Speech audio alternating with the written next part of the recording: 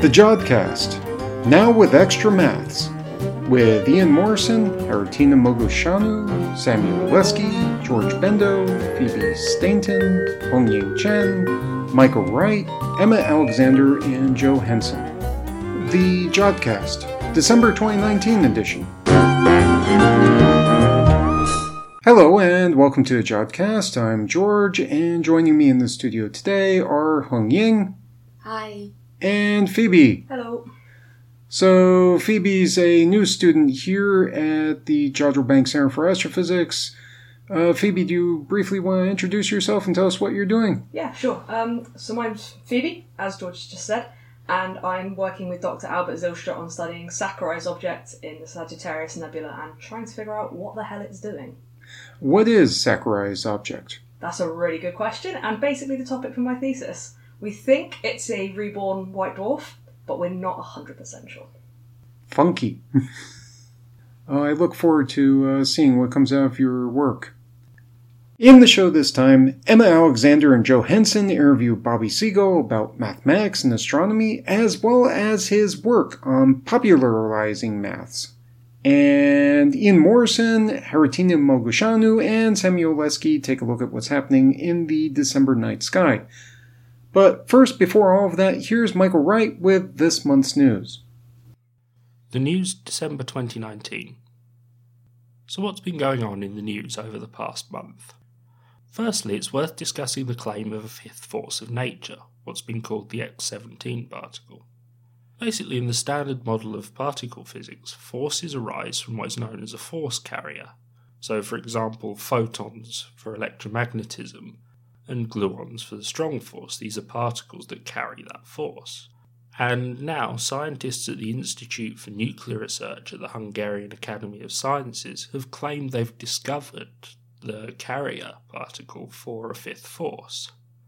Attila Krasnohorky and his colleagues did this by looking at the decay of particles. Raise a particle into an excited state and let it decay. In this case, they used the decay of helium-4, which releases an electron-positron pair, an electron and its corresponding antiparticle. And we can predict things about the properties of this pair from our knowledge of particle physics. In this case, the angle between them when emitted, and the researchers find a discrepancy between what they measure and what you would expect from the standard model of particle physics when they look at it over a large number of decays. One explanation, which they argue for, is that this is due to the actual decay involving the creation and then subsequent decay of a previously undiscovered particle, this force carrier. They refer to it as X17 as it would have a mass of 17 megaelectronvolts. However, this is the explanation that they argue for.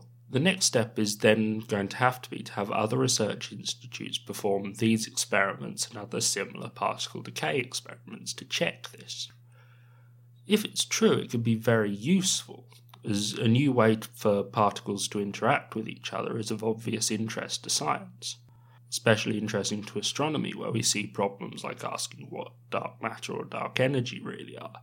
If we understand that we haven't worked out all the ways that particles interact, that could be one part of our solution. However, at the moment, we have two experiments both performed by the same experimental group.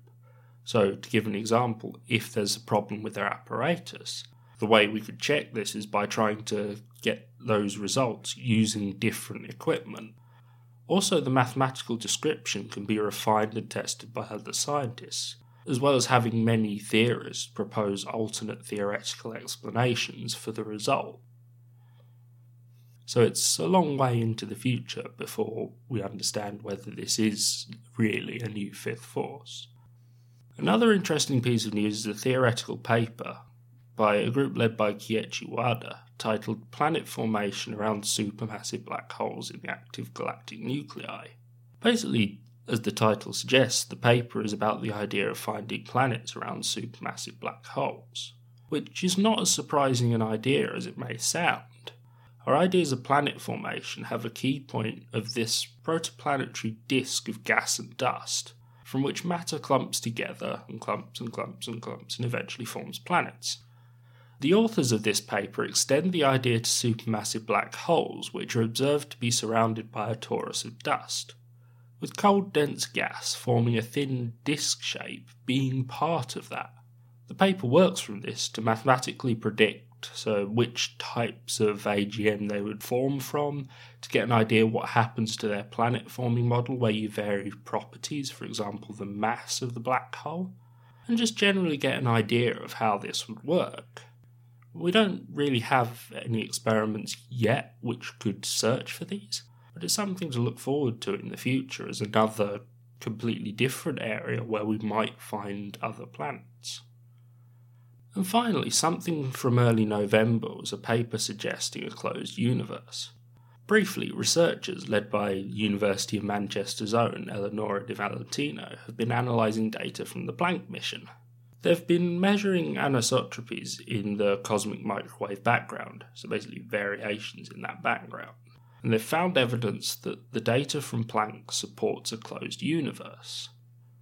In brief, some of this shape of the CMB is down to a lensing effect which changes with the universe's curvature, and the size of this effect in Planck data can be explained by the idea of a universe with a far higher curvature than previously thought.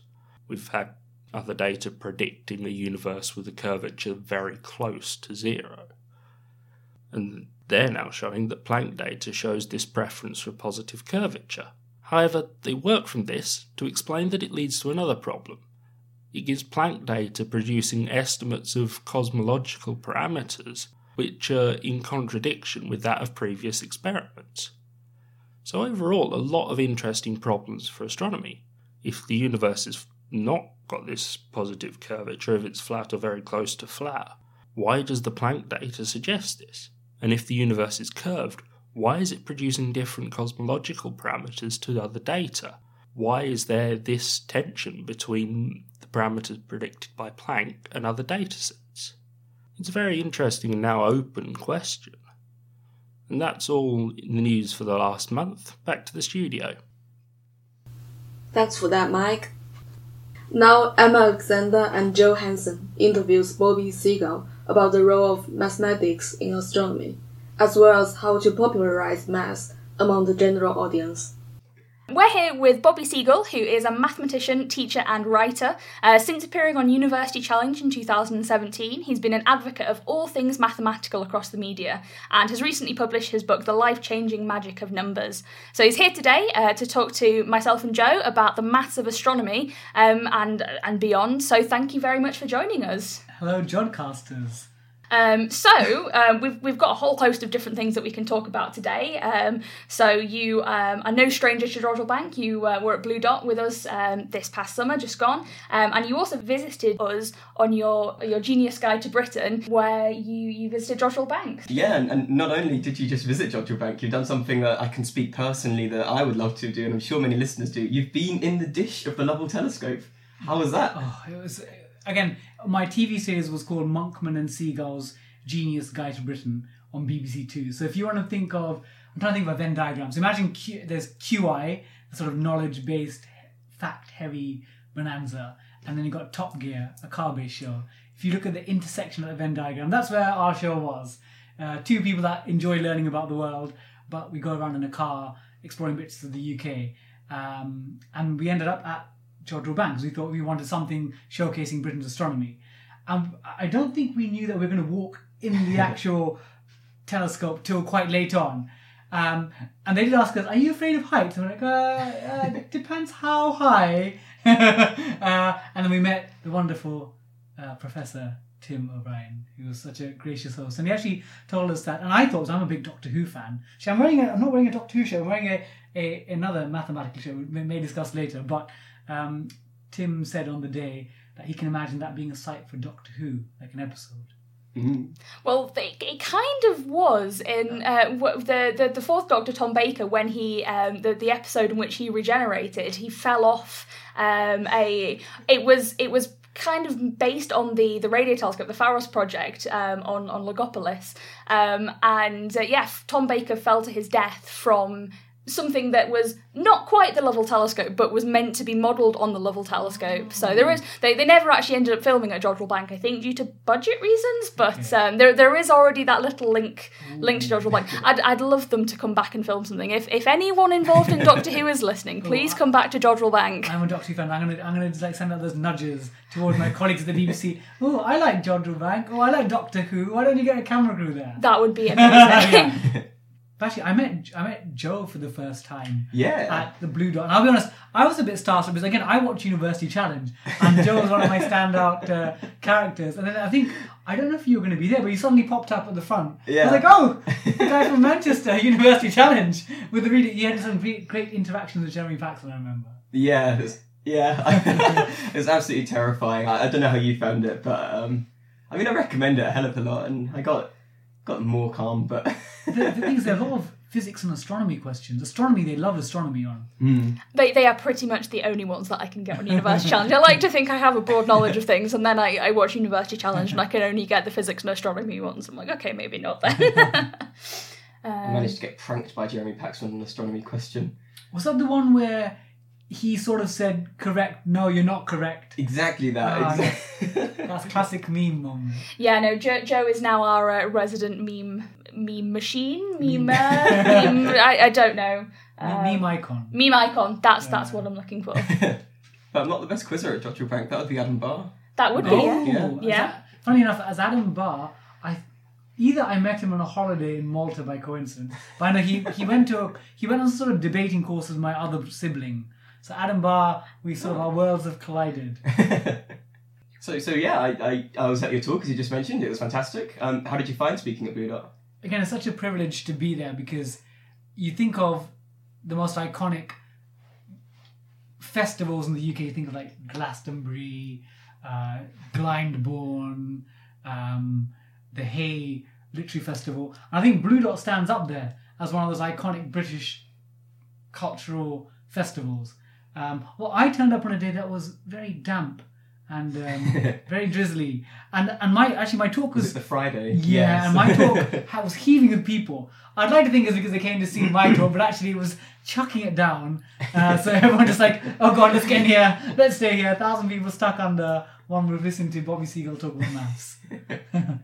Well, speaking to Bobby Seagull talking about maths, we've got a few questions for you based on the maths of astronomy, because astronomy, there is so much maths involved with it, and I know it's something that people can shy away from a bit, but some of the questions that we had for you was maybe talking about some of the mathematical concepts that we use a lot in astronomy, but don't necessarily think about in terms of maths.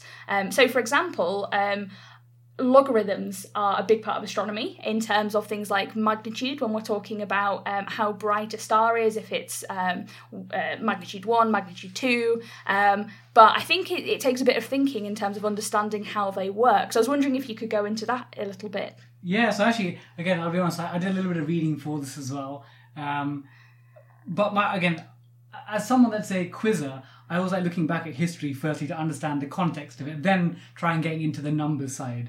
So I think, again, with science, physics, mathematics, obviously there's the pure side of it, but I think sometimes people get excited when they hear there are real people involved in getting this set forward. So I think with the stellar magnitude system, a chap called Hipparchus, about 130 BC, was the first person that tried to sort of identify stars by their brightness. And he said, we've got the first magnitude of order, which are the brightest, and the second magnitude is less bright, and all the way down to the sixth, which is very faint.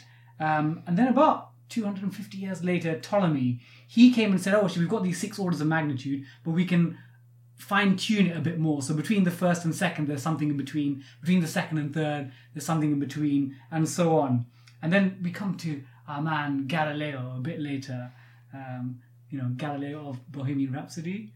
Love that song. Love that song. Galileo. Galileo. We should do a Jodcast sing-along. Maybe not. Especially not if I'm Christmas episode. And then he found actually there are things even less bright than the 6th magnitude. So he came up with the 7th magnitude. Obviously now we've got things, I think the Hubble can detect all the way to the 31st. But obviously we're looking at how can we measure the brightness of stars.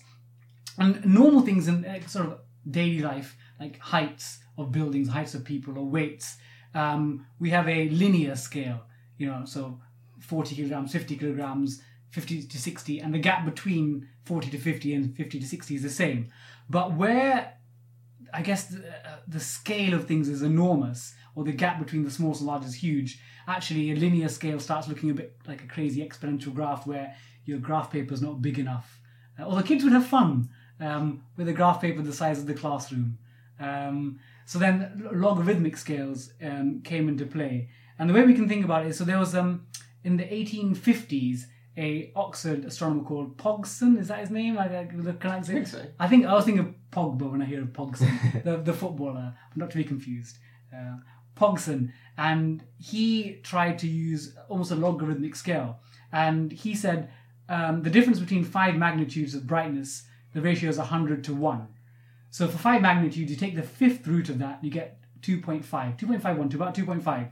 So if you go from magnitude 1 to magnitude 2, you are dimming the light by a factor of 2.5. And you go from 2 to 3, another 2.5. But the weird thing about this is that actually, because it's not absolute brightness, it's like it's an apparent brightness, the sun is minus 26.7. And again, like sometimes as a maths teacher, I try and explain to members of the public or students or parents things in maths and science that seem a bit odd. And again, as myself, the first time I saw it, I thought, the sun's apparent brightness minus 26.7. It's an unusual. What are your thoughts on whether even like magnitudes we can, I don't know, do a makeover and make it much more standardized?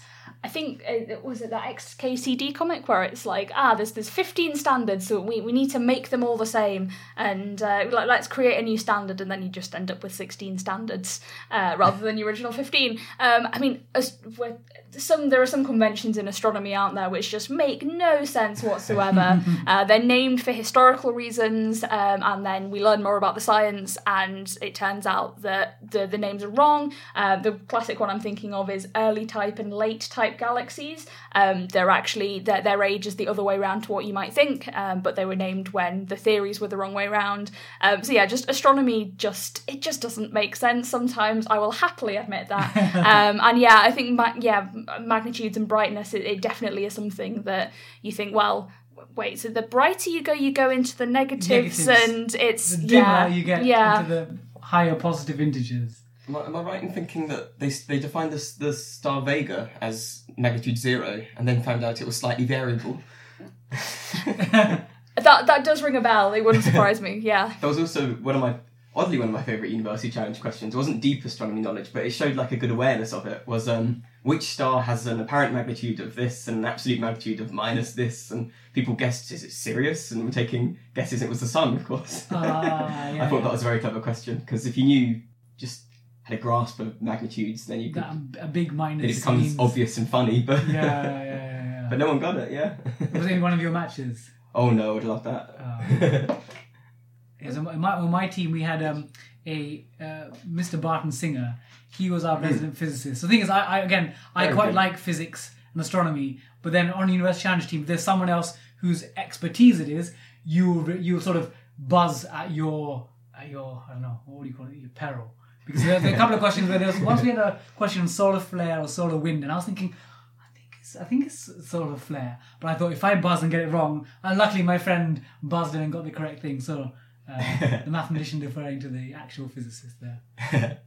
But yeah, just in terms of just astronomical scales, I mean, even I struggle to sometimes kind of conceptualise how vast everything is in space, and we talk about things being so many light years away or parsecs, and things taking millions of years for the light to get to us, and it just is very hard to then put that into a human relatable perspective, and just some of the numbers are just so big. And do we struggle as humans to make sense of scales that large? We do. I think we're sort of good at identifying numbers at a smaller scale, and I'll give you an example.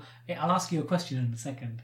I think there's a tribe, I think called the Piraha tribe in South America, in the Amazons, and they count 1, 2, and then many. Everything above 3 is many. And then looking into their tribe, the reason they do that is, so you ask them, how many children do you have? they don't consider it their children, they consider the community's children. So if they have a third child, we have many children, we share it with the community. So for them, the concept of number's not relevant to us. But obviously, we've created, for science purposes, we need number to understand things, order things. But I think intuitively, again, some part of me thinks, intuitively we're built for numbers. I think we're good at learning and understanding about numbers, but actually our intuition is not very good. So I'll give you a comparison which I've seen. Matt Parker. Have you heard of Matt Parker? Actually, later I want to talk about Matt Parker's amazing T-shirt that I'm wearing. Actually, it was some BBC Breakfast, and someone thought this is a political statement. It is a geometrical statement. We will definitely put a picture up with this episode because it is a very good T-shirt. We will talk about it in a minute.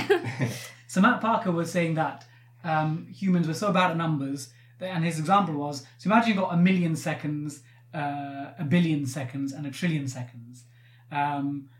Do you know roughly like how long 1 million seconds might be? Just top of your head. I mean, I don't know if the first time It's 12 something, isn't it? Yes, it's 11 days. So 11 days. Yeah, so close, very close. And then if you asked again, we did a straw poll outside. Just because I've read that, I wouldn't have guessed that if I hadn't read the facts. I'm sorry. A quizzer, I should have said. I was sat here for context with absolutely no clue. So 1 million seconds is about 11 and a half, close to rounded up would be 12 days. And then if you ask someone else on the street, so what would 1 billion seconds be? They might think, maybe if it's 12 days, maybe like, I don't know, 50 days, 100 days. And maybe the really extreme ones might say a year even. Yeah, I think it must be many, many years. It's 31 years. 31 is 1 billion seconds. And then we do 1 trillion seconds. And then again, we're thinking, that's a million times 1,000, 10 to the 3 is a billion, then times 10 to the 3 is a trillion. So our scale sense, we're thinking, so if that's 30 years for 1 million seconds, a trillion seconds, maybe, I don't know, 100 years, maybe a millennium. That's what you might instinctively think. But it's 33,700 years, a trillion seconds. And if you look at that, 1 million seconds is 11 days, 1 billion seconds is 31 years, and then 1 trillion seconds is 33,700 years. And instinctively, it doesn't sit easy with me. And it just shows our sense of numbers and scale. We can't really appreciate, which is why when we look into space and you see the numbers there, you get your mind blown. Again, I've done some work with our year 7s in my schools. I teach in a school year 7 to 11, and some of our feeder primary schools. And I know that sometimes if you put like a Brian Cox documentary, the kids they get so excited. Oh my God, space! Maths needs like a Brian Cox style makeover. We need amazing graphics, people. But again, when you talk to kids about the scale of even just the solar system, they just think, there's the sun, and they can almost with their fingers they say there's the Mercury, then Venus, then Earth, then Mars, and Jupiter. Thing is, it's funny. The planets. Most people they've got like little acronyms. My primary school had classes named after the planets, but guess which planet we didn't have? Pluto is. Back then, Pluto was a planet, but which other? Not Earth. Oh. Which is a rude sounding one. Oh, so the school, the head teacher got rid of that. So we had Mercury, Venus, Earth, Mars, Jupiter, Saturn, Neptune, Pluto. So lots of children in my school, there's a school in East Ham, East London, that shall remain nameless, where students do not know the existence of Uranus. Because the head teacher got rid of it. That's I don't know whether to be amazed by that or slightly upset. Yeah, I think, did I realise? I think for a few years I didn't think there was a planet. My dad once got me a book and said, Bobby, there's a planet called Uranus. I'm like, no. Amazing.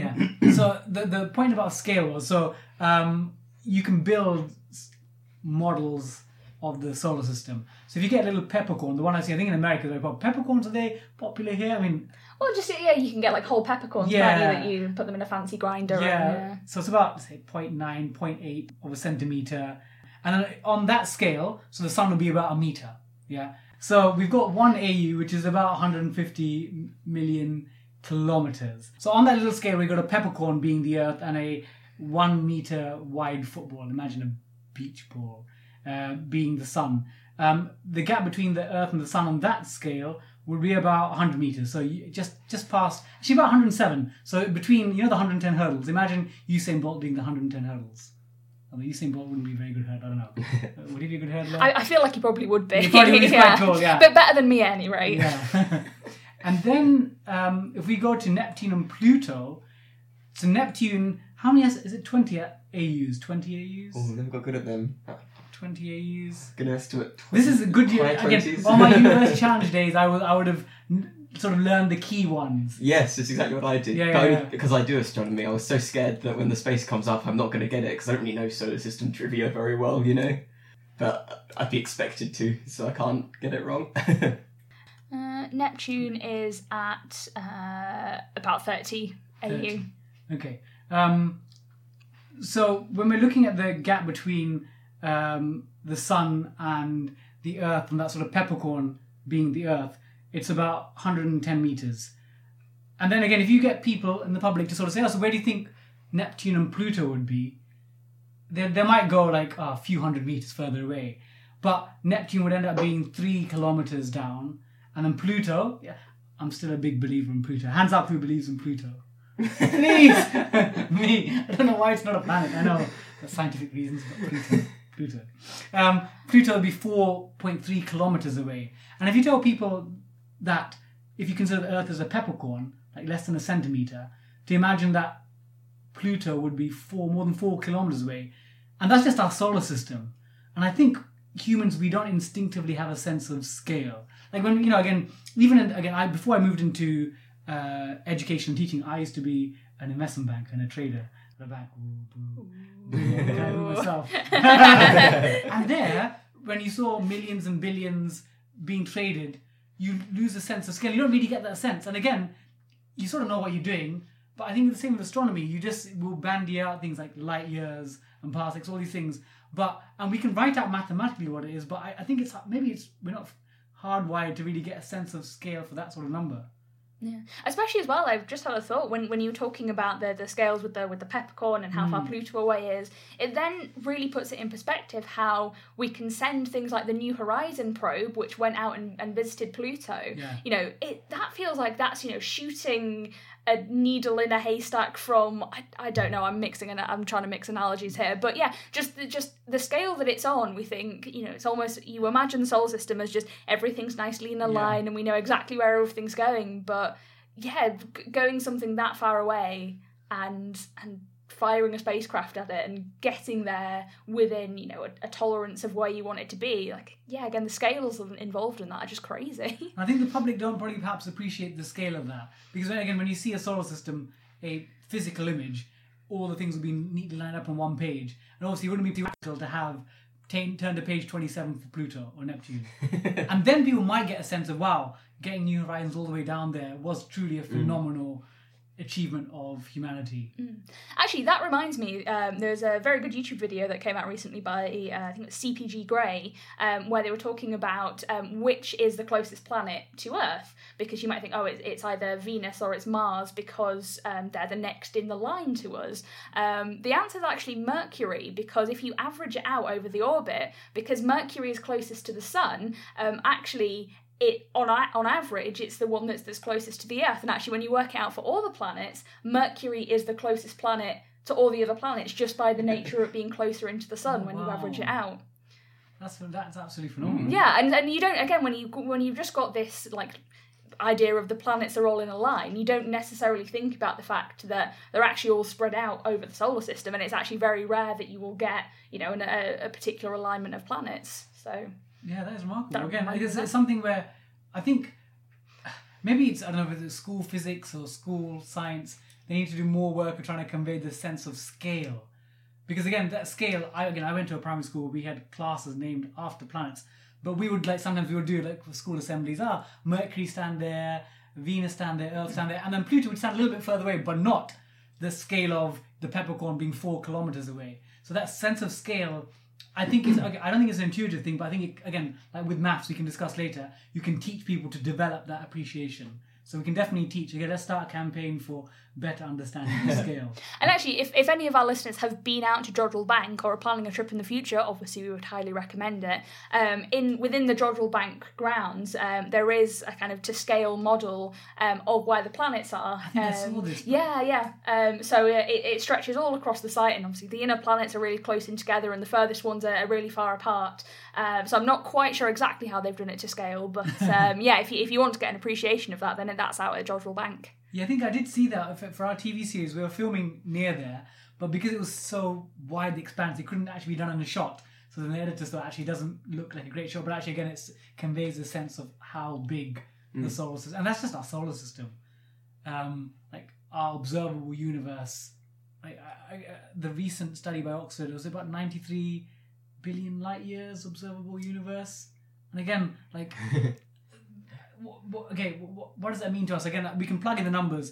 A light year's roughly about 10 trillion kilometers, and again, it's roughly 10 trillion kilometers, and Google told me that. But what does that mean? Can we understand that scale? Again, when we were thinking about counting the numbers, so a million seconds being 11 days, a billion seconds being 31 years, and then a trillion seconds being more than 30,000 years. Just because we're just changing a couple of letters at the start, we can't quite grasp the size of numbers. Oh, yeah, the scale thing about astronomy is just one of the things that really motivated me to go into it. You know, you see how small the Earth is compared to the galaxy and the universe. It seems like I don't want to learn about this little spit on Earth. Well, of course I want to learn about it, but not as much as I want to learn about everything else. You know, it's yeah, I mean, and I think it also it also makes you think of the question, like, are we alone in the universe? We are such a tiny speck in the whole pale blue dot, exactly. And that reminds me of something actually that you talk about in your book, the Drake equation, which is probably one of the more famous mathematical equations in astronomy. I think that's just a really interesting thing to talk about. Yeah. So again, growing up, I used to be, I still am, a big fan of Star Trek, Live Long and Prosper, Jodcasters. And watching it, obviously that's science fiction, but then I try to find, let me look into alien life, what can I find out? And one of the first things that cropped up was the Drake equation.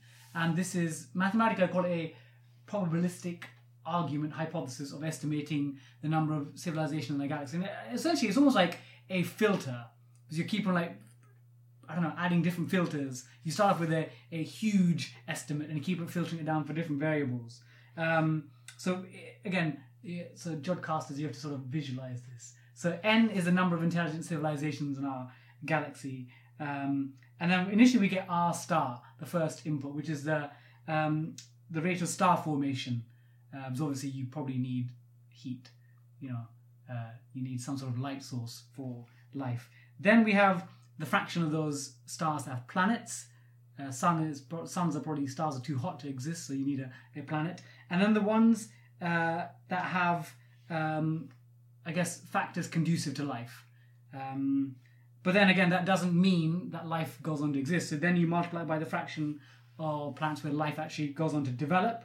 And then you look at the ones where intelligent life. So you might have all the conditions like, was it carbon, phosphorus, hydrogen, oxygen, nitrogen. They're some of the main ingredients for life. Then you need ones that develop intelligent life. Then you multiply with the ones that actually develop communications, because us like 20,000 years ago when we were sort of emerging as Homo sapiens, we would have been there, but we wouldn't have been emitting any signals.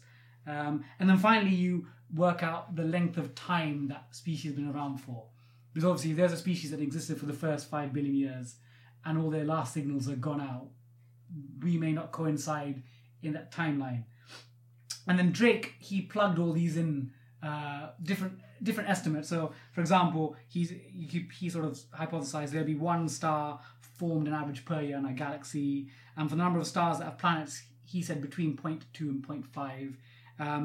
For the number of ones that develop intelligent life, again, you can put it from 0%, but then if you put 0%, you sort of ruin the whole equation. Or you can put 100%. And you put different variables in, and then he came up with, on average, 20 planets. And I think, again, if you put the most pessimistic one, you get 0. If you put the most optimistic values in, you get like 100 million. So clearly it's going to be somewhere in between, generally probabilistic, something around 20. So the maths tells us actually we'd expect to find civilizations out there.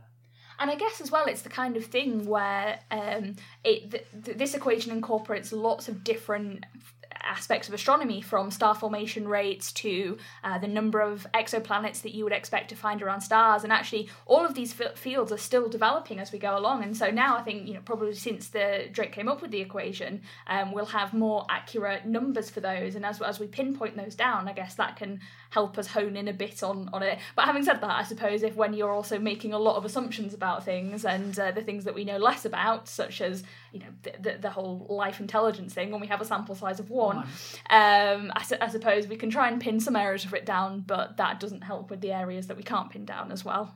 And what I love about this sort of calculation is you can apply it to many fields of life. It's called a Fermi estimation, and it's derived from Enrico Fermi. I'm not sure when he won the Nobel Prize, but he did win a Nobel Prize. And he tried to estimate the strength of an atomic bomb purely by getting a piece of paper, and when the sort of early atomic bomb test went, he measured how much it sort of rattled. And then based on that and a few sort of guesstimate variables, he estimated the strength fairly accurately. And again, I think the classic one is estimate how many piano tuners are there in Chicago. And again, putting in lots of random things like the population of Chicago, how many people you think there might be in a family, how many ones might own a piano, how many people will get their pianos repaired, you end up with a figure. And the great thing about Fermi estimation is that even though some things might be overestimating, other things will probably equally underestimate. So on the whole, you get something that's actually not a million miles away from or million kilometers, or whatever the astronomical unit, 1/150th of an astronomical unit away from the truth.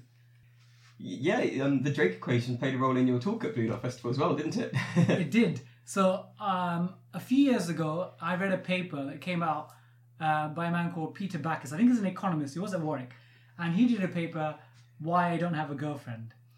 And he's not the first, but there are people who've done it. But he used the Drake equation and adapted it for himself to work out how many potential partners. So I thought, okay, this is an excuse for me to actually. It was actually, funnily enough, my mother's always sort of bangs us onto me. So Bobby, get married. As I'm Asian, and if you're Asian, you've got a good Indian background, you've got like a good job, a decent degree. Your parents expect you to get married. They think, what's the purpose of your life if you're not married? Sorry, mother, but you're wrong here. But anyway, so I genuinely created a PowerPoint presentation for my mother based on... I actually went through the variables of Drake's equation. And my mother, honestly, she was just like, Bobby, what are you doing? I said, sit there, wait. And we went through the Drake equation. So she learned a bit about Fermi estimation. Then I said, actually, someone else, I showed her the original paper by Peter Backus and said, I've adapted the variables for myself. So again, instead of like rate of formation of stars, you put the rate of formation of people, that's the population. Then you look at the, I guess, the fraction of people that you're interested in, so whether it's male, female, or both. Then you look at the location factor, the ones that overlap geographically, your interests. And I put it into an equation, and I came out with, initially, 73 potential people out there. But actually, funnily enough, the thing that I was excited initially was that 73 is a prime number. And it's a very cool prime number because it's a doubly prime, because reverse 37 is prime as well. I think Sheldon in Big Bang Theory, that's his favourite prime number because of the dual nature of it. But I think it's just it's a quirky way of looking at maths and physics, because again, we all in this room, we love the sciences because we enjoyed it at school, we had a good experience, and we're doing PhDs and research in it. But a lot of the public, they think of maths and science and they just maybe had bad experience at school.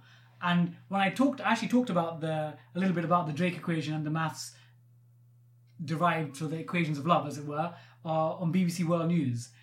And they said to me, okay, so Bobby, you're not really expecting this equation to work for you. And I said, no, probably, obviously, I'd love it to, but I'm not, it's not a serious attempt at doing science, but it's a way of actually getting people engaged, talking about physics, because on the back of that, there are some people that on Twitter were saying, oh, the Drake equation, is that realistic? What about these variables here? Oh, can we apply it to other parts such as dating? Is that really a fair comparison? So it got people talking about maths and science. So I think the more us as scientists, and we're all interested in science and we all enjoy communicating, that we can tell people in the outside, well, actually, science and maths can be related to real life, then we're more likely to draw them in and they can work on separate variable stars in the future. But we need to get them in the first place. Mm.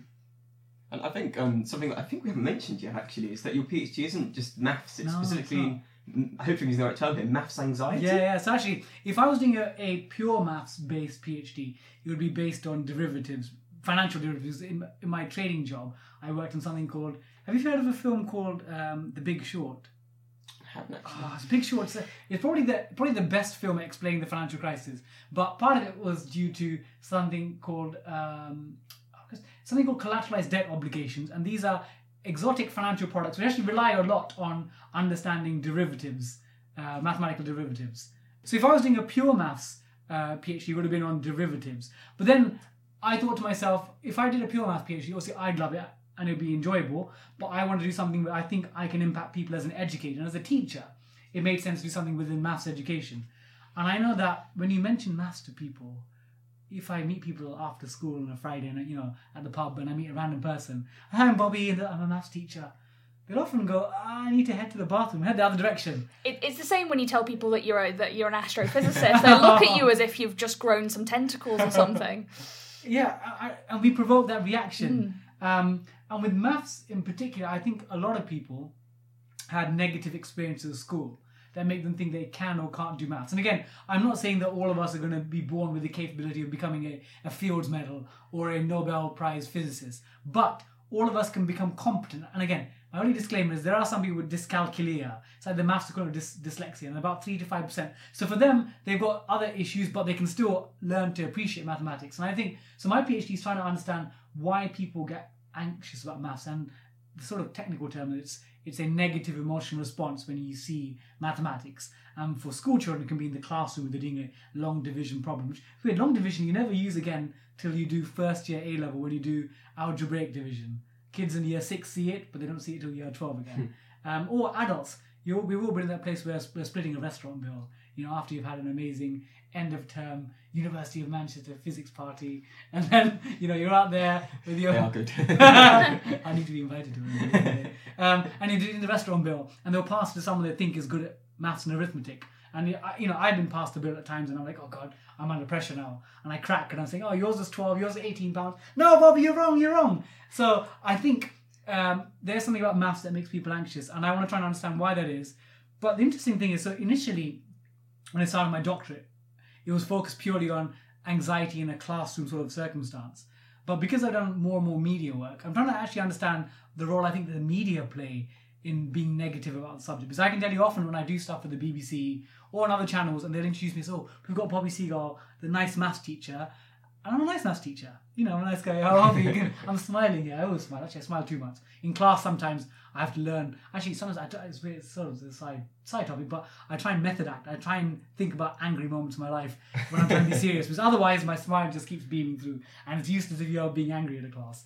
So you should, as a teacher, never actually be angry. If you're angry at them, then you've lost. What you've got to do is pretend to be angry.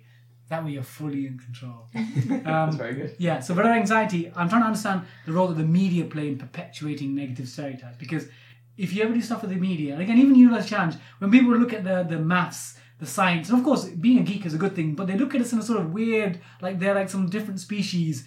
Only, they've got like really special gifts that make them good at maths or physics or science. But I don't think we should be put on a pedestal. We are good at the sciences because we enjoy it and we like it at school, so therefore we put effort into it.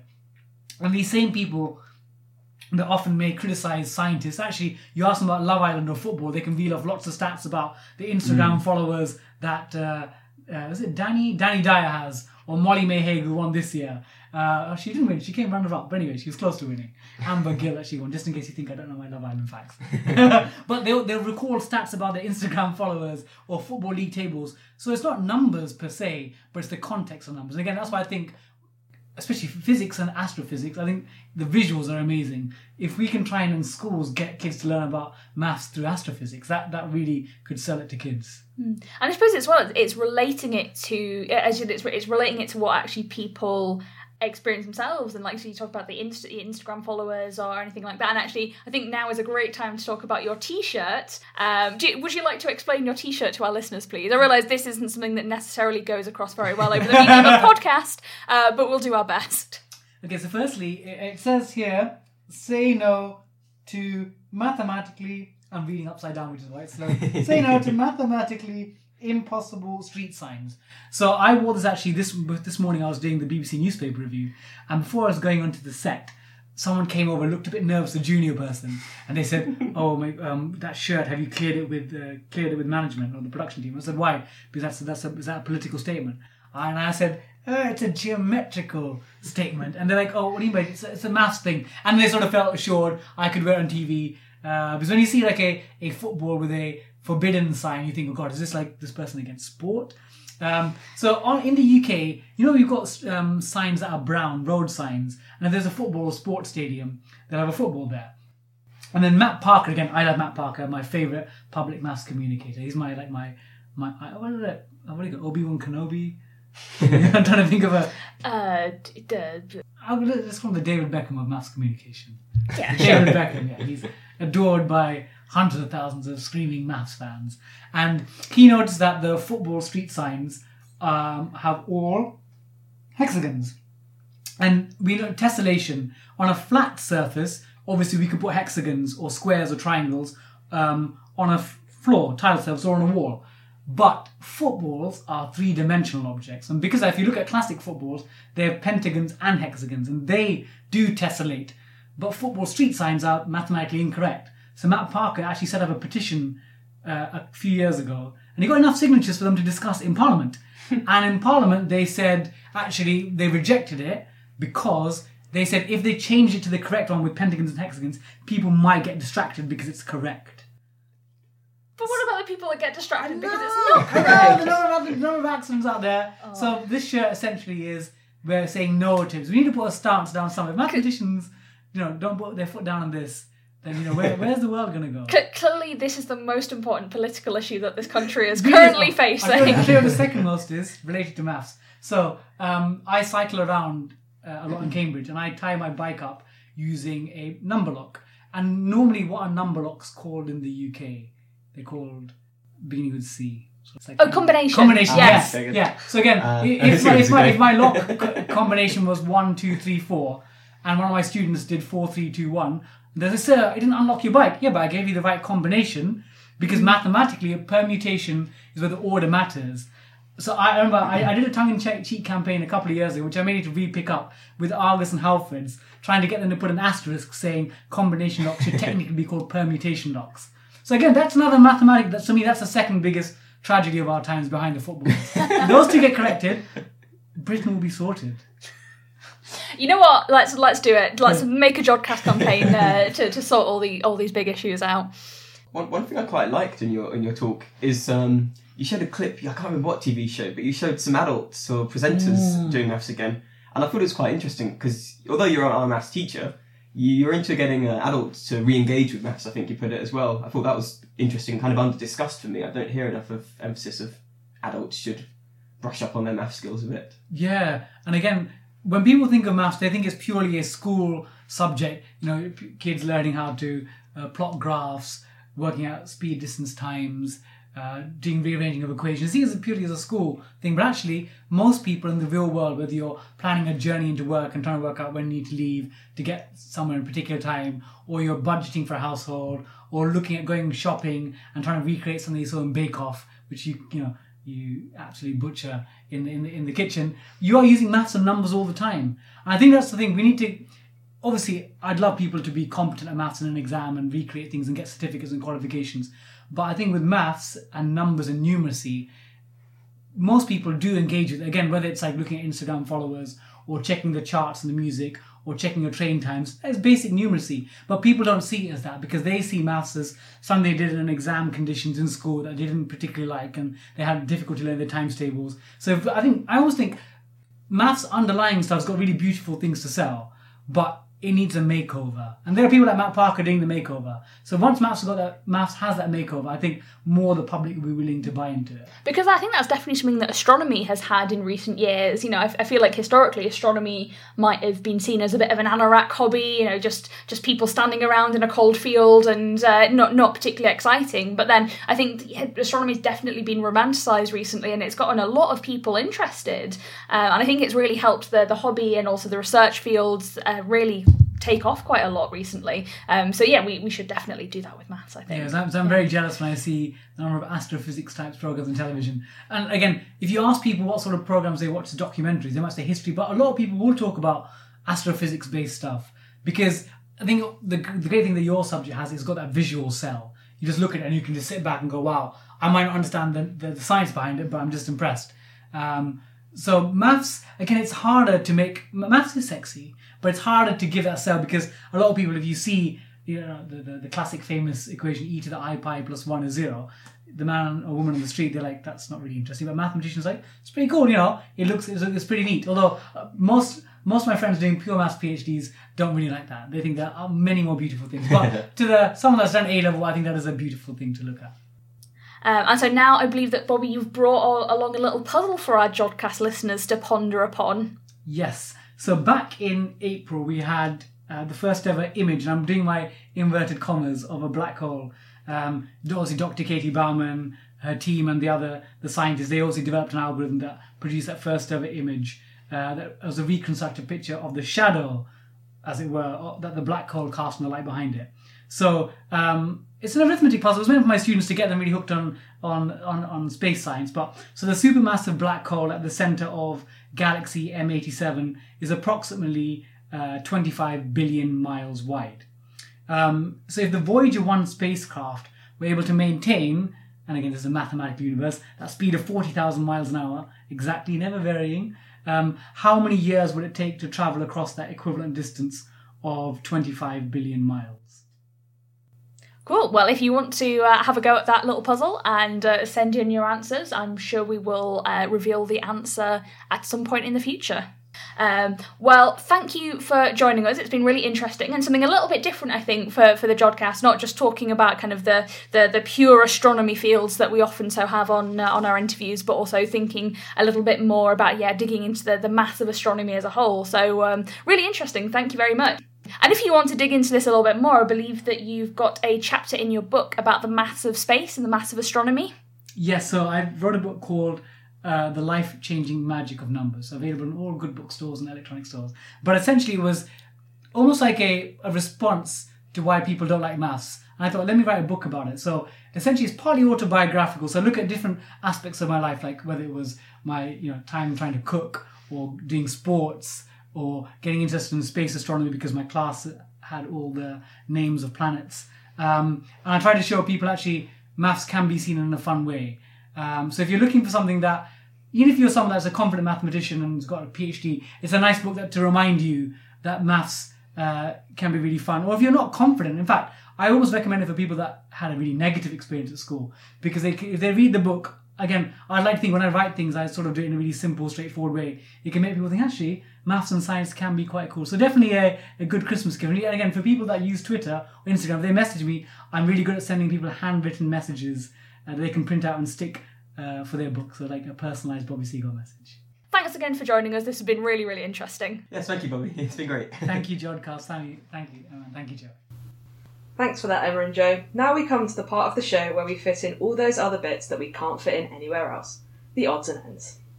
So, I've been following a lot of the developments in Hawaii concerning the 30-meter telescope for a while, in part because I used to be a PhD student at the Institute for Astronomy in Hawaii.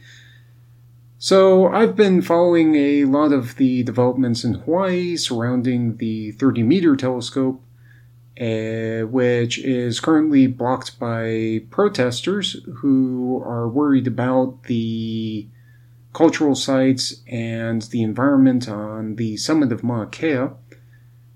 And the most recent news regarding the telescope is that they have been looking at potentially relocating to an alternative site in the Canary Islands, on the island of La Palma specifically.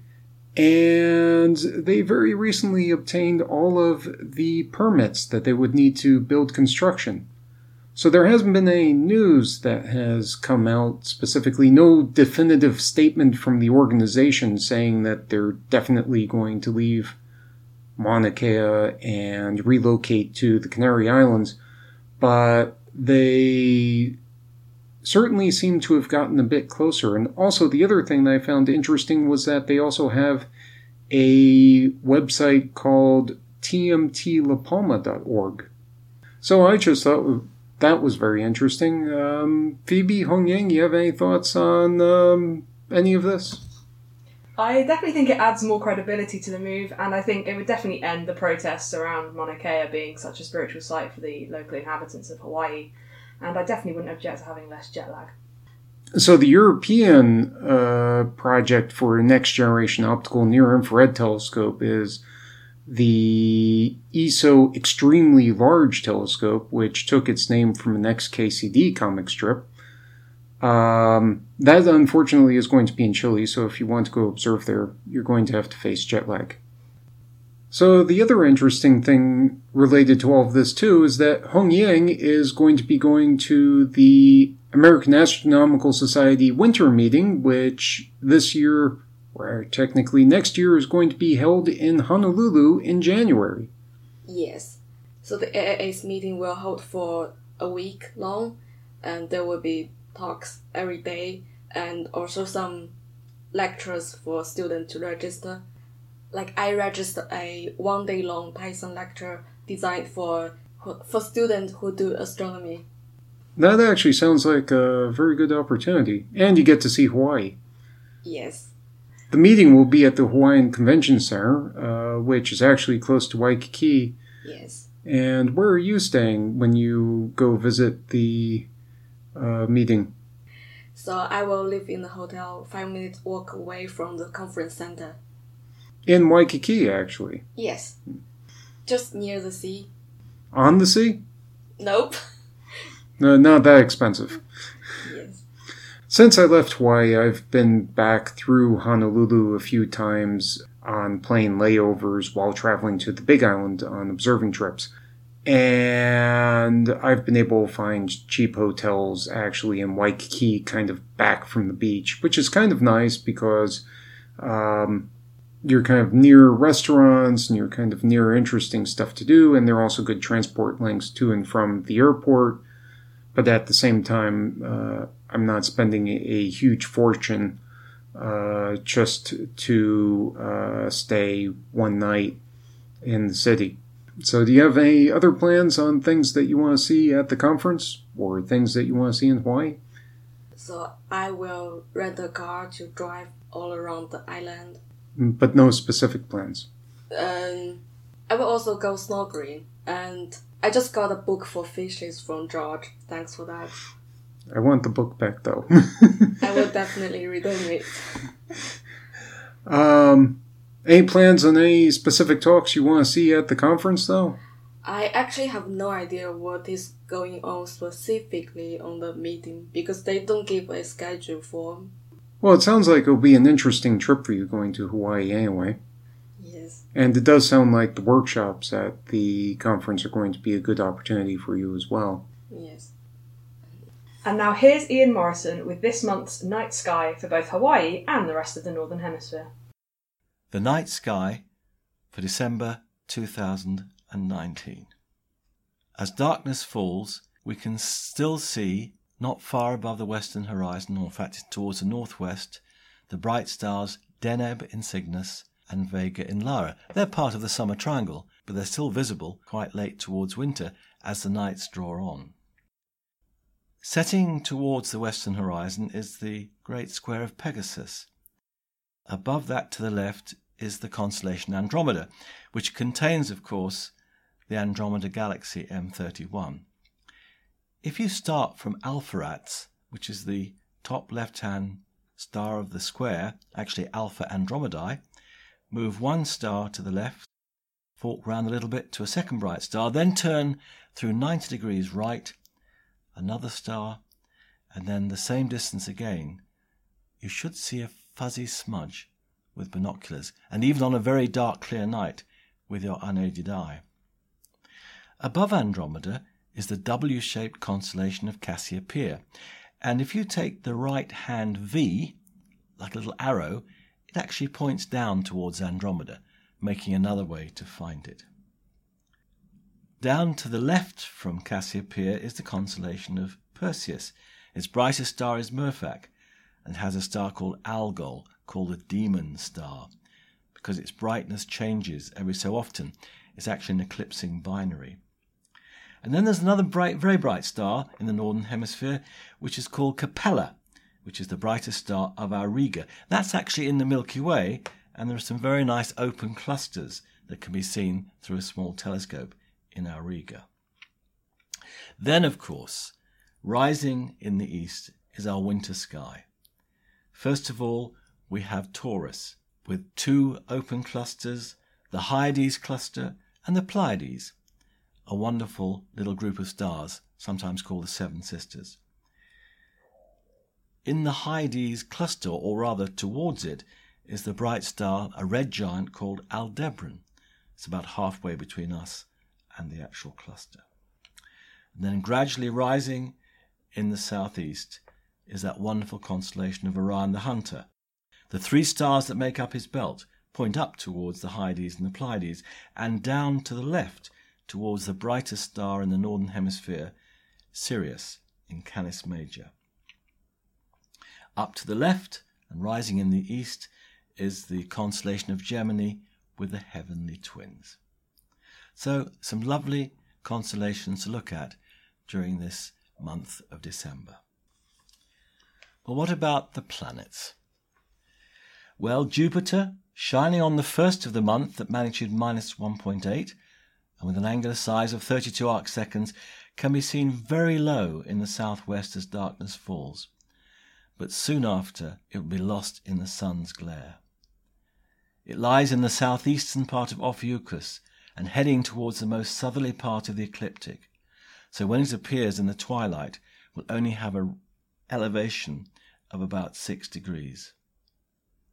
With such a low elevation, atmospheric dispersion will take its toll, and the device called an atmospheric dispersion corrector, composed of 2 prisms, would greatly help improve our views of the giant planet and its 4 Galilean moons.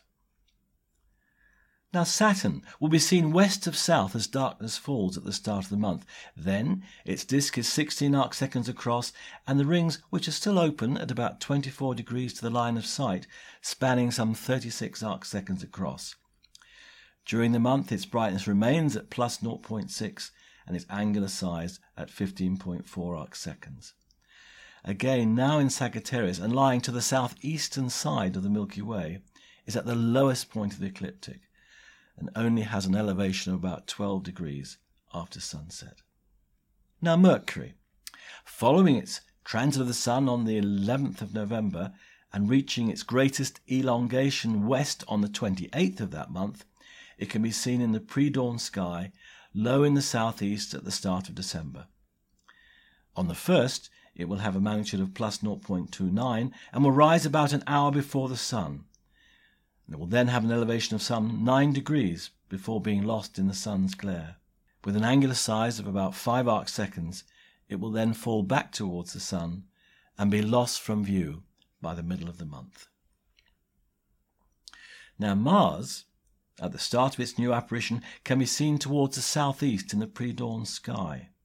It rises some 2.5 hours before the sun at the start of the month and will have an elevation of about 15 degrees before it's lost in the sun's glare. It then has a magnitude of plus 1.7 and an angular size of 3.9 arcseconds with a salmon pink disk. By month's end, it'll be seen further round towards the south before dawn, and its magnitude will increase slightly towards plus 1.6. Venus may just be glimpsed in the southwest at the start of the month, but will be difficult to see due to the fact that the ecliptic is at a shallow angle to the horizon, and Venus will have a very low elevation. As the month progresses, it will rise higher in the sky, and on the 31st will have reached an elevation of about 14 degrees as darkness falls. During the month, its magnitude remains at about minus 4 magnitudes, and its disk increases from 11.6 to 13 arcseconds across.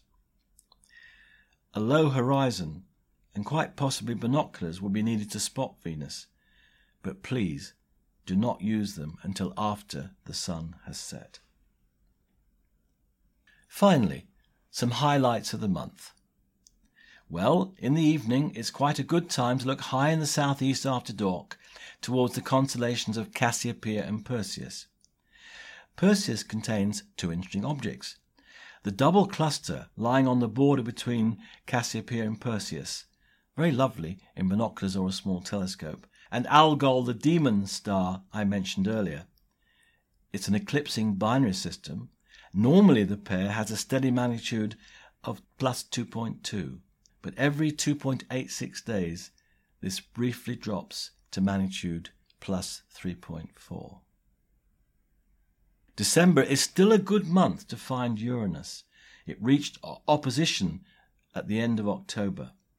With a magnitude of plus 5.7, binoculars will easily spot it, and from a really dark site, it might even be visible to the unaided eye. A medium aperture telescope will reveal Uranus's 3.7 arc-second wide disk, showing its turquoise colour.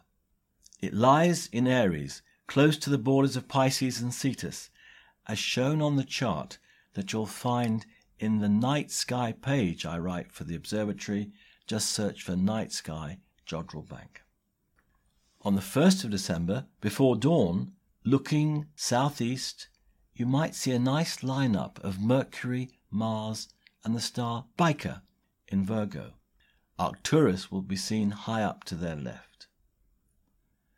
On the 10th, after sunset, Venus lies just 2 degrees below Saturn. That would be worth looking for, but you need a very good low western horizon. On the 10th of December, the moon, close to full, will lie between the Pleiades and Hyades clusters. On the 12th, before dawn, Mars at magnitude plus 1.67 will lie just above the double star Alpha Librae, magnitudes plus 2.74 and plus 5.5. Despite its name, it's the second brightest star in Libra, and that would make a nice image using a small telescope and camera. We do have 2 meteor showers in December. On the mornings of December the 14th and 15th after midnight, there's a good chance of observing the peak of the Geminid meteor shower. The moon's at first quarter and will set about 11 p.m, so when Gemini is highest in the sky, its light will not hinder our view. The Geminis can often produce near fireballs, and so the shower is well worth observing should it be clear. An observing location well away from towns and cities will pay dividends.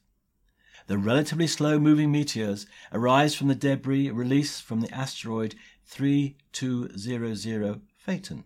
That's unusual, as most meteor showers come from comets. The radiant, which is where the meteors appear to come from, is close to the bright star Castor in the constellation of Gemini, hence the name. If it's clear, it'll be cold, so wrap up well, wear a woolly hat, and have some hot drinks with you. Later that month, on the 22nd, 23rd, in the late evening, you might spot the Ursid meteor shower. The peak of about 10 to 15 meteors per hour is not that great. Sadly, this year, full moon is on the 21st, so its light will greatly hinder our view. The radiant lies close to the star Kokab in Ursa Minor, hence their name, so look northwards at high elevation. Occasionally, there can be a far higher rate, so it's worth having a go should it be clear. And finally, I like to say something about objects you can see on the moon. And on the evenings of the 5th and the 18th, the terminator is close to what is called the straight wall, or Rupert recta. To be honest, it's not really a wall at all, but a gentle scarp, as Sir Patrick has said. Neither is it a wall, nor is it straight. But it does actually look rather nice, using a small telescope. So I do hope we get some more clear nights in December than we've had in November, and you have a chance to observe the heavens. Good hunting. Thanks for that, Ian, and for our Southern Hemisphere listeners. Here's Haritina Mogosanu and Samuel Leske with The Night Sky Where You Are. Kia ora from New Zealand. Hello everyone. I'm Haritina Mogosanu. And I'm Samuel Leske. And this time we went to Stonehenge, Aotearoa, but don't worry, this is still in the Southern Hemisphere. Stonehenge, Aotearoa, is the Centre for Archaeoastronomy in New Zealand. There is a beautiful observatory built there with ancient knowledge and modern technology, such as surveyors and cement. This is literally a Stonehenge. There are stones that mark the rising and setting of the sun at the solstices and the equinoxes. It's an amazing place in the middle of the most amazing dark sky that the North Island of New Zealand can provide. And since it's not far away from Wellington, we had the chance to pop over there and actually do some proper stargazing rather than looking at the dome of the planetarium, which is all you can really do in Wellington. And to be fair, Wairarapa has an amazing night sky which rivals in beauty and darkness with the one from Lake Tekapo. Well, in fact, as we were talking to someone the other day who had their dark sky meter out, they found it got exactly the same reading as nearly everywhere else they go. So it seems to be in New Zealand, if you just get out of town, then you're in a dark sky location. We are back with instructions for you as what to do with the December night sky. And for those of us who don't really read instructions, then just listen along and we'll take you on a journey of how awesome the night sky is at this time of the year. Now, you might think, for people in summertime like us, that December must be the worst time of the year to look up and observe the night sky because it doesn't get dark, properly dark, until what, 10:30 at night? Yeah, 10:30 at night. That's when the night starts. So you do have to stay up late. And, you know, on a school night, maybe you'll be sleepy the next day. But it's still worth making the most of any of those clear nights to get up there, stay up late, and enjoy what's on offer. So December has some really cool things to offer. There is a full moon. There's always a full moon during a month, right? Just about every month. Just about every month. The moon does what the moon does. Not just that it gets full, but it goes close by all the visible planets in the sky. So we talk about that and when it happens. And also this month we experience the summer solstice when we have the longest day. Yay, and I'll never get used to, I don't think I'll ever get used to having Christmas in summertime. I'm sorry. Well, it's the normal time of year. When else would you have it? I don't know. What, in winter or something silly like that? With snow and stuff? Oh, well, that's crazy. Because how can you go to the beach, have a barbecue and swim on Christmas Day if you live in an ice cube? And also, really cool, our second interstellar visitor, comet 2I Borisov, is at its closest approach to Earth later on in December. The idea of this show is that you will get your stargazing thing on and get observing. Well, we hope so.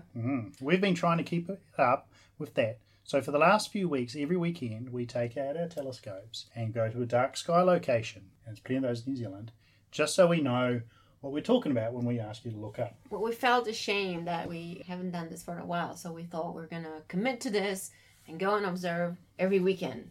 So, the sight that will greet you now, when you go outside around about 10 o'clock, I suppose, you will start seeing, you start seeing the sun disappear, obviously. It's well gone by then.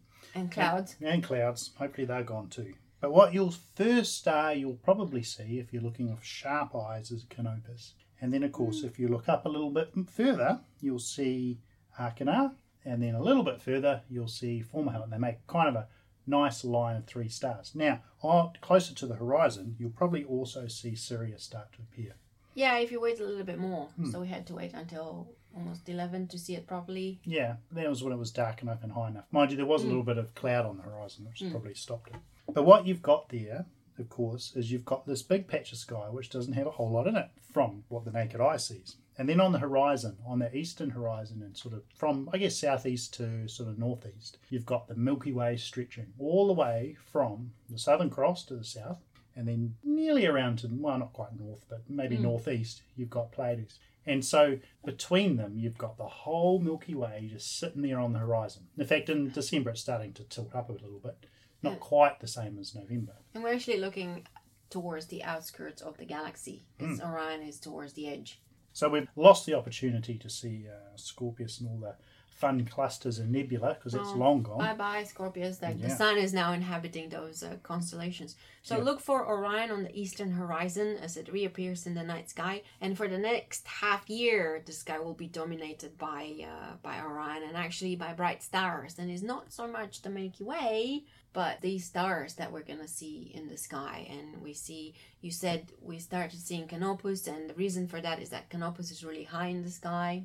Kind of pops up earliest, doesn't it? Because it's the second brightest star as well. And the reason you don't see Sirius first is because Sirius is very close to the horizon. Are you serious? I am serious. Look for Sirius, the dog star to the right of Orion's belt. And of course, the other really bright star that you'll see is number 3, which is Alpha Centauri. And of course, Alpha Centauri, when it appears, that's pointing, well, it's because it's one of the pointers, of course, is pointing towards the Southern Cross, which won't quite be there when you first see it in the evening. You've still got to wait about half an hour to an hour, then you'll see the rest of the Southern Cross. But still, it's there, and Alpha Centauri shines in all of its glory. And they're really cool because when you look at Orion's belt, and New Zealanders here call it the pot, for obvious reasons, because it's upside down. Because it looks like a pot. It looks like a pot. So you've got Orion's It belt. doesn't look like a Joker with a sword and a shield, that's for sure. No, okay, fine. So it doesn't. No, it does look like a pot. So you look at Orion's belt, and Orion's belt is parallel to the horizon. And then what you have to do is you really stretch your arm, and then you stretch your fingers like a lot. So from your pinky to your thumb, you have almost 22 degrees. And that's the distance between the edge of Orion's belt to Sirius. So that's how you find Sirius. Or just look for the brightest star in the sky. If Sirius is on the horizon. Other than the sun. Other than the sun, yes. On the other side of Orion's belt, but to the left, you will see Aldebaran, which is a lovely red star. So they're both at the same distance from Orion's belt, so that's how you can see them. So the other star that actually appears, probably after Alpha Centauri at this time of the year, is Rigel. Yeah. Because that's a nice bright star, and it's quite high, because it's in the northern hemisphere, it's the bottom of Orion, but in the southern hemisphere, of course, is at the top. You keep an eye on Rigel, and then you start seeing the Orion's belt start appearing. And then your telescope should be nice and cool, and you get ready to look at the first thing, which is probably M42 or the Orion Nebula.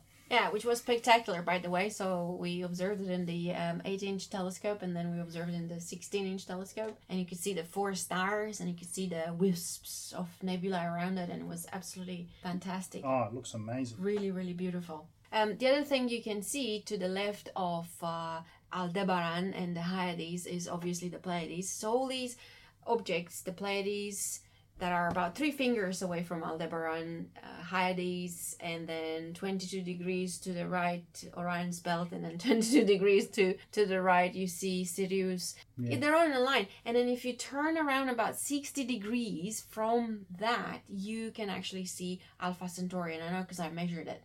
So that's our boring old galaxy, the Milky Way. Yeah. Which, let's face it, there's not a lot in there. It's only 400 billion stars. Yeah. And some nebula, and there's our solar system, which is quite handy for us. But actually, at this time of the year, you can see a whole lot more than just the Milky Way by checking out the area that's almost up by the zenith, and starting with one of my favourite galaxies, Sculptor Galaxy. And it's nice and bright and really easy to see. It's a spiral galaxy, but it's not edge on, but it's on quite an angle, so you don't really see the spiral arms unless you've got a super powerful telescope. But what it looks like in the eyepiece is just, on a smaller telescope, it looks like a big smudge that goes across the whole eyepiece. And if you've got a really dark sky location, it will take up the whole eyepiece. It's quite big. And then if you have a decent sized telescope, you can also see a little bit of, it's almost like sparkly little knots of kind of something in there, which is kind of cool. I drew it last week, and it was really cool because there are 3 stars there. They make a really pointy triangle, and Sculptor, the galaxy, is in between these 3 pointy stars. And it was really interesting to see how my eye adjusted to the darkness as the time passed, because we observed it like a few times. We pointed the telescopes at it at different times of the night because we could. And you can see the difference between an 8-inch telescope and a 16-inch telescope, how much light it gathers and how much more detail you can see in that amazing thing. But I absolutely love it, and now it's my favorite thing to find. And it's very close to Deneb Kaitos. It's very easy to find. So if you can find Deneb Kaitos, that's probably, that's also a fairly bright star. What is Deneb Kaitos? It's a star. So it makes a nice triangle with Fomalhaut and Arkana. Anyway, so what you do is you imagine a line between Arkana and Fomalhaut, and you sort of go in about 3 or 4 fingers. The fingers, outstretched, so the width of about 4 fingers. And that's where you'll find Sculptor Galaxy. And it's a big galaxy. It kind of looks like a elliptical And you smudge. can almost see it with the naked eye as well. I could see. Well, you can totally a see it in smudge. binoculars. Yeah. I mean, in binoculars we found it, but also with the naked eye, it's like something happening. Is there some action in that part of the sky? But there's a lot there. So on your journey along your 4 fingers to get there, about halfway is another much fainter galaxy, NGC 247, which is also kind of an elongated smudge as well. But if you've got a big telescope, you'll totally see that. And, you've got to use your best averted vision and nudge the telescope a little bit so it moves, so you can pick up the movement. Now, a little bit beyond Sculptor is a beautiful globular cluster, NGC 288, and it's quite fantastic to look at. Now, in the Sculptor group, there's another couple of galaxies as well. There's NGC 300 and NGC 55. Now, NGC 55 is really easy to see. It's like Sculptor. It's a bit thinner and longer, but it's almost like a line of a smudge, really. It's kind of a cool galaxy to look at. So that pops out easy. NGC 300 is much harder though. Its kind of northern equivalent would be M33. Right. And you know with M33 it's hard to see because its surface brightness is spread out over such a big distance. It's actually really hard to see it. NGC 300 is nowhere near as big as M33, but it's that same problem. It's sort of a face-on spiral, and all that brightness is sort of spread out over quite a big distance. So even though it's a magnitude 7.9 galaxy, it is quite hard to see. So you need a really dark sky, and you need a pretty decent-sized telescope. And the Sculptor galaxy, like if you look at the pictures that people drew on the Sculptor galaxy, it looks really funny. It's almost like a ladder with shelves in the sky and a bust of a statue on top of it. So it's quite a funny thing. But here in the southern hemisphere, it goes all the way up to zenith. So you have really clear skies when you look up to this part of the sky. And obviously is near Fomalhaut, which is one of my favorite stars, and Grus, which is one of my favorite constellations. And when you look at Grus, that's really beautiful to see. There are all these double stars, and when you look at it with the telescope, is even more beautiful because you can see all these double stars. Well, actually, Alpha Centauri, talking about. Well, we'll leave the galaxies for a moment and come back to the Milky Way. Alpha Centauri is actually a double star as well, as we know. In fact, it's a triple, really, I guess, with that Proxima. But of course, the two stars that are the ones close together in Alpha Centauri, A and B, if you put one, imagine it was our solar system, so one of them would be where the Sun is, the other one would be where Neptune is. So imagine what that solar system would be like. Because those stars are kind of a bit like our Sun, they're maybe a tiny bit bigger. But imagine that, two stars like ours, what kind of sunsets would you have? I don't know how conducive it would be for life. Do you have life? Yeah. Could you have planets orbiting around them? Probably, and the planets seem to be orbiting everything. Orbiting around two suns, like Tatooine. How many suns were on Tatooine? Was it three? Three suns on Tatooine.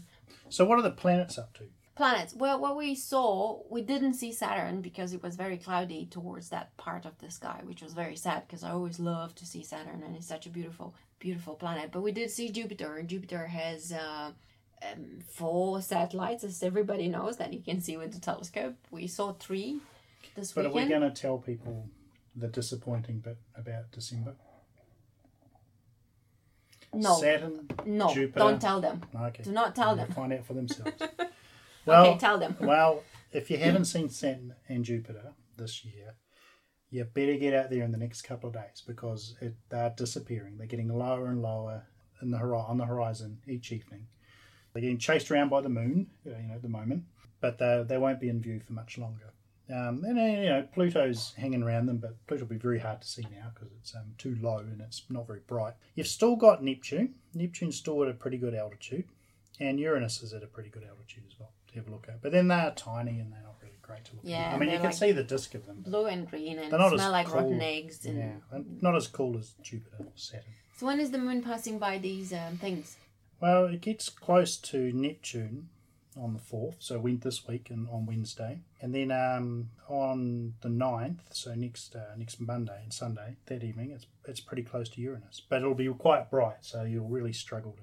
And then when it's almost full, it'll be in that bit of sky between Pleiades and Hyades, which is kind of cool. Now, of course, the moon will be almost full, so you're not actually going to see a whole lot other than a really bright moon. Yeah, but still, I mean, these are quite bright stars. And then, of course, as next week comes to an end, the moon will be heading through Gemini and then Cancer and Leo, and by the middle of the month, it'll be sort of hanging around Leo, Virgo, and then gone. And then Christmas time comes, you can throw a star party as well because there'll be no moon in the sky. Yeah, that'll be good. Yeah. It will be quite cool. And then the moon towards the end of the year will have a close encounter with Mars and with Venus and Mercury. Can we see Mercury? I don't think we can see In Mercury. fact, well, you could if you stood on a very high hill and had a really good horizon. And you wake up very early in the morning because it's in the morning sky. So, yeah, I don't like to wake up very early in the morning, so probably I won't see Mercury this month. Well, our Northern Hemisphere listeners, they will see it. They'll have a really good view of it. I mean, it'll be close to the sun, but they'll certainly have a good view of Mercury for a little while. And this month, other than that, there's a couple of meteor showers visible. The Velids at the beginning of December and the Geminids. But the Gemini, well, because Gemini is not so high on the horizon, then it won't be so visible. The Geminids is anytime between 7 and 17 of December. Don't look directly to the radiant, because that's where the point is, like where the meteors seem to appear in the night sky. Look away from it. That's how you can catch most of them. So we also looked towards the southern part of the Milky Way, which was close to, well, near the Southern Cross and the Diamond Cross and the False Cross, and it's always a really, really good region to see.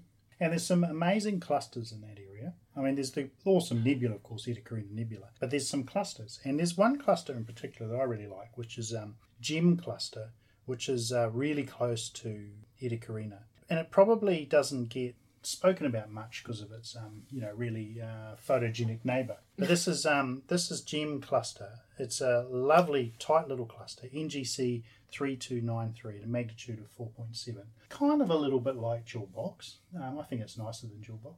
I guess because Jewel Box gets all the attention. But on the way, it's beautiful. It has beautiful blue giants and red giants and coloured stars. It's amazing. So not far from the Southern Cross, as you sort of travel up the Milky Way, you'll come to Pearl Cluster, which is another tight little cluster, NGC 3766. That's a nice one. The stars in there, they're not so variant in colour, but it's still a beautiful one to look at. Then there's this other one, which is really amazing. I think it's called the Wishing Well, which is NGC 3532. And it's like a sea of stars. And, it just fills the whole eyepiece. You put a big eyepiece in there and it's just like full of these stars. It's amazing to look at. And then, of course, getting a little away from Eta Carina up towards the Southern Pleiades, which is at the bottom of the Diamond Cross. That's a lovely open cluster. And, you can see why it's called the Southern Pleiades, because it kind of looks a little bit like Pleiades. Not as bright and big, but kind of looks the same-ish in the eyepiece. You've got these hot blue stars. And it also looks like the letter M, and I love this about it, because the other one that looks like what it says is the coat hanger in the Northern Hemisphere. That looks like a coat hanger. And this one looks like the letter M. Yeah, and it's a good binocular object as well. Yeah, and you can totally see the M in binoculars. And it looks really great in binoculars because it's nice and big. And then when you go up to the False Cross, there's two really good clusters there. Omicron Velorum. It sounds like Chancellor Velorum. Yeah, which is IC 2391. Didn't get an NGC name, that one. That's sort of off on the far side from the Milky Way. And then heading towards the Large Magellanic Cloud, just above the False Cross there, you've got NGC 2516, which is known as the Southern Beehive Cluster. And actually, when you look at it, it looks like a whole lot of bees swarming around. And it looks quite cool. You can see why the Southern Beehive was picked for its name. When we also have the Magellanic Clouds. And of course, in a dark sky location, the Large Magellanic Cloud stands out. It really does stand out. It's very iridescent. It does. It was surreal when we looked at it in the weekend. And they're really easy to find. So if you find Sirius, the brightest star in the sky, and then Canopus, the second brightest star in the sky, you pretend you draw a line from Sirius to Canopus, you extend that line, you find the Magellanic Clouds. It's as easy as that. Yeah, and in a dark sky, you can't miss it. You really can't. Or you just get yourself a dark sky, and then you don't need to do all these measurements. And it's funny because you look up and you'll see a cloud and you'll think, oh, there's a cloud up there. But that cloud's actually the Large Magellanic Cloud, not a cloud in our atmosphere. And in the city, when you're like in Wellington, when we are here, it's quite hard to see, and you have to use your averted vision or your peripheral vision. And a bit of imagination. But when you go to a dark sky location, it just pops out, and it's absolutely phenomenal. And of course, it's the big spider, which is the draw card for our attention in the Large Magellanic Cloud, the Tarantula Nebula. And that's a stunning complex of a huge area of nebulosity. and you can see the details. You can totally see the details on the Tarantula Nebula. Yeah, it's kind of got round structures, circular structures that kind of look a little bit like a spider. I think with all these things, there's always a bit of imagination, isn't there? Yeah. And in the Small Magellanic Cloud, which is equally amazing, just that it's smaller. The Small Magellanic Cloud is also amazing, and it's our neighboring galaxy that is 200,000 light years away from us, so it looks smaller than the Large Magellanic Cloud that it's 160,000 light years away from us. In the Small Magellanic Cloud, we have my favorite globular cluster in the whole world, 47 Tucanae. Oh, I thought you were going to say NGC 362, which is the other globular cluster, which is opposed to the Small Magellanic Cloud, and often overlooked because of its photo-hungry neighbour. But it's actually a really nice globular cluster in its own right. So it's quite a tight one, very bright as well. But not the same as 47 I'm sorry, I like 47 Tucanae. Yeah, maybe you haven't seen NGC 362. But I did. It is a beautiful cluster, indeed. It is smaller than... Oh, much smaller, yeah. Well, visually much smaller. But still, they're both very stunning. And it's very hard to compete with 47 Tuc. It's a very bright globular cluster. You can see it naked eye. Now, if you're struggling to find the Small Magellanic Cloud, just look for the Large Magellanic Cloud and something that looks a little bit like it, but a wee bit further away. So, this is our tour of the night sky. These are some of the amazing things that we observed in the night, and this is what you can see in December. And it's amazing. It's a really, really good, despite being a short sort of summer evening, there's still a lot of really cool things you can see, especially those galaxies up high. They look magnificent. Now, of course, later in the month, it is, of course, the summer solstice. Where we have the longest day of the year and the shortest night, which we're not very enthusiastic about because it shortens even more. Yeah, maybe the worst day for astronomers. The worst day for astronomy is gonna come soon. But the moon won't be too bright, so we can have a moon party. So it's really interesting, right? Because in New Zealand in December, the stars really shine from about 10:30 at night until 3, 4, 5 in the morning maximum. So you don't really have too much time. And we know we have this amazing sky. Orion is in the sky. In the northern hemisphere, we have the winter triangle. And here you have all these stars shining. But it's just amazing how short the night is. But speaking of solstice, we've interviewed Richard Hall and Kay Leder, who are there at Stonehenge Aotearoa every day, and they gave us an amazing glimpse into ancient civilization. And we talked about calendars, we talked about zodiacal constellations, we talked about how they built Stonehenge Aotearoa and who did it. And well, the amazing thing about it is it's an observatory. It really is an observatory, and it's got hard coded a bunch of things that happen. And of course, the sun during the equinoxes and the solstices is the thing that's hard coded into 6 of the stones. So there's one of the stones you look at if you stand right in the middle and you look at this stone, and it's perfectly matched to the height of there's a hill a few miles away, so it's perfectly matched to that horizon created by the hill. And that's where the sun will set on the longest day. And it's quite amazing. It is exactly at that point the sun will appear to be just sitting on top of that stone, which is quite amazing. And I'm really looking forward actually to see it. We saw the sunset now, and the sun was just a little bit aside from there, and I was just standing there imagining how would it look in December. They have actually 3 stones, so one is for the solstice, the winter solstice, one is for the equinox, and one is for the summer solstice, so you can totally tell the path of the sun in the sky. And it is a modern representation of a Stonehenge, of the henge of stones. But it doesn't stop the local druids coming out. So while I've got my solar telescope out trying to look for a fleeting glimpse of a sunspot, which doesn't seem to be a whole lot these days anymore, I'll have to be careful that I don't knock into any druids dancing around. We hope that maybe one day you can come to New Zealand, or if you are in New Zealand, you can come to Stonehenge Aotearoa and share beautiful night of stargazing with us. And from any other location in New Zealand, of course, where we have dark sky, which is basically anywhere away from a city. And certainly not central Wellington. And we hope you have an amazing end of year with beautiful gifts and amazing planning ahead, and all your wishes come through. And we wish you clear skies, so that you can always see the stars, and as we say, always remember that we are made from the same stardust as they are. Have a great Christmas. See ya. Bye. And thanks for that, Haritina and Sam. If you want to get in touch, you can do so via the website at www.jodcast.net. Or Twitter at twitter.com/Jodcast. Or on Facebook at facebook.com/Jodcast. On YouTube at youtube.com/Jodcast. On Flickr at flickr.com/groups/Jodcast. And don't forget that you can send us posts. The address is on our website. Thanks to Bobby Seagull for the interview. The editors were Hongming Tang, Tian Bezwiedenhoit, Lizzie Lee, Joseph Winnicke, and Michael Wright. The producer was Tian Bezwiedenhoit. Until next time, Jod on!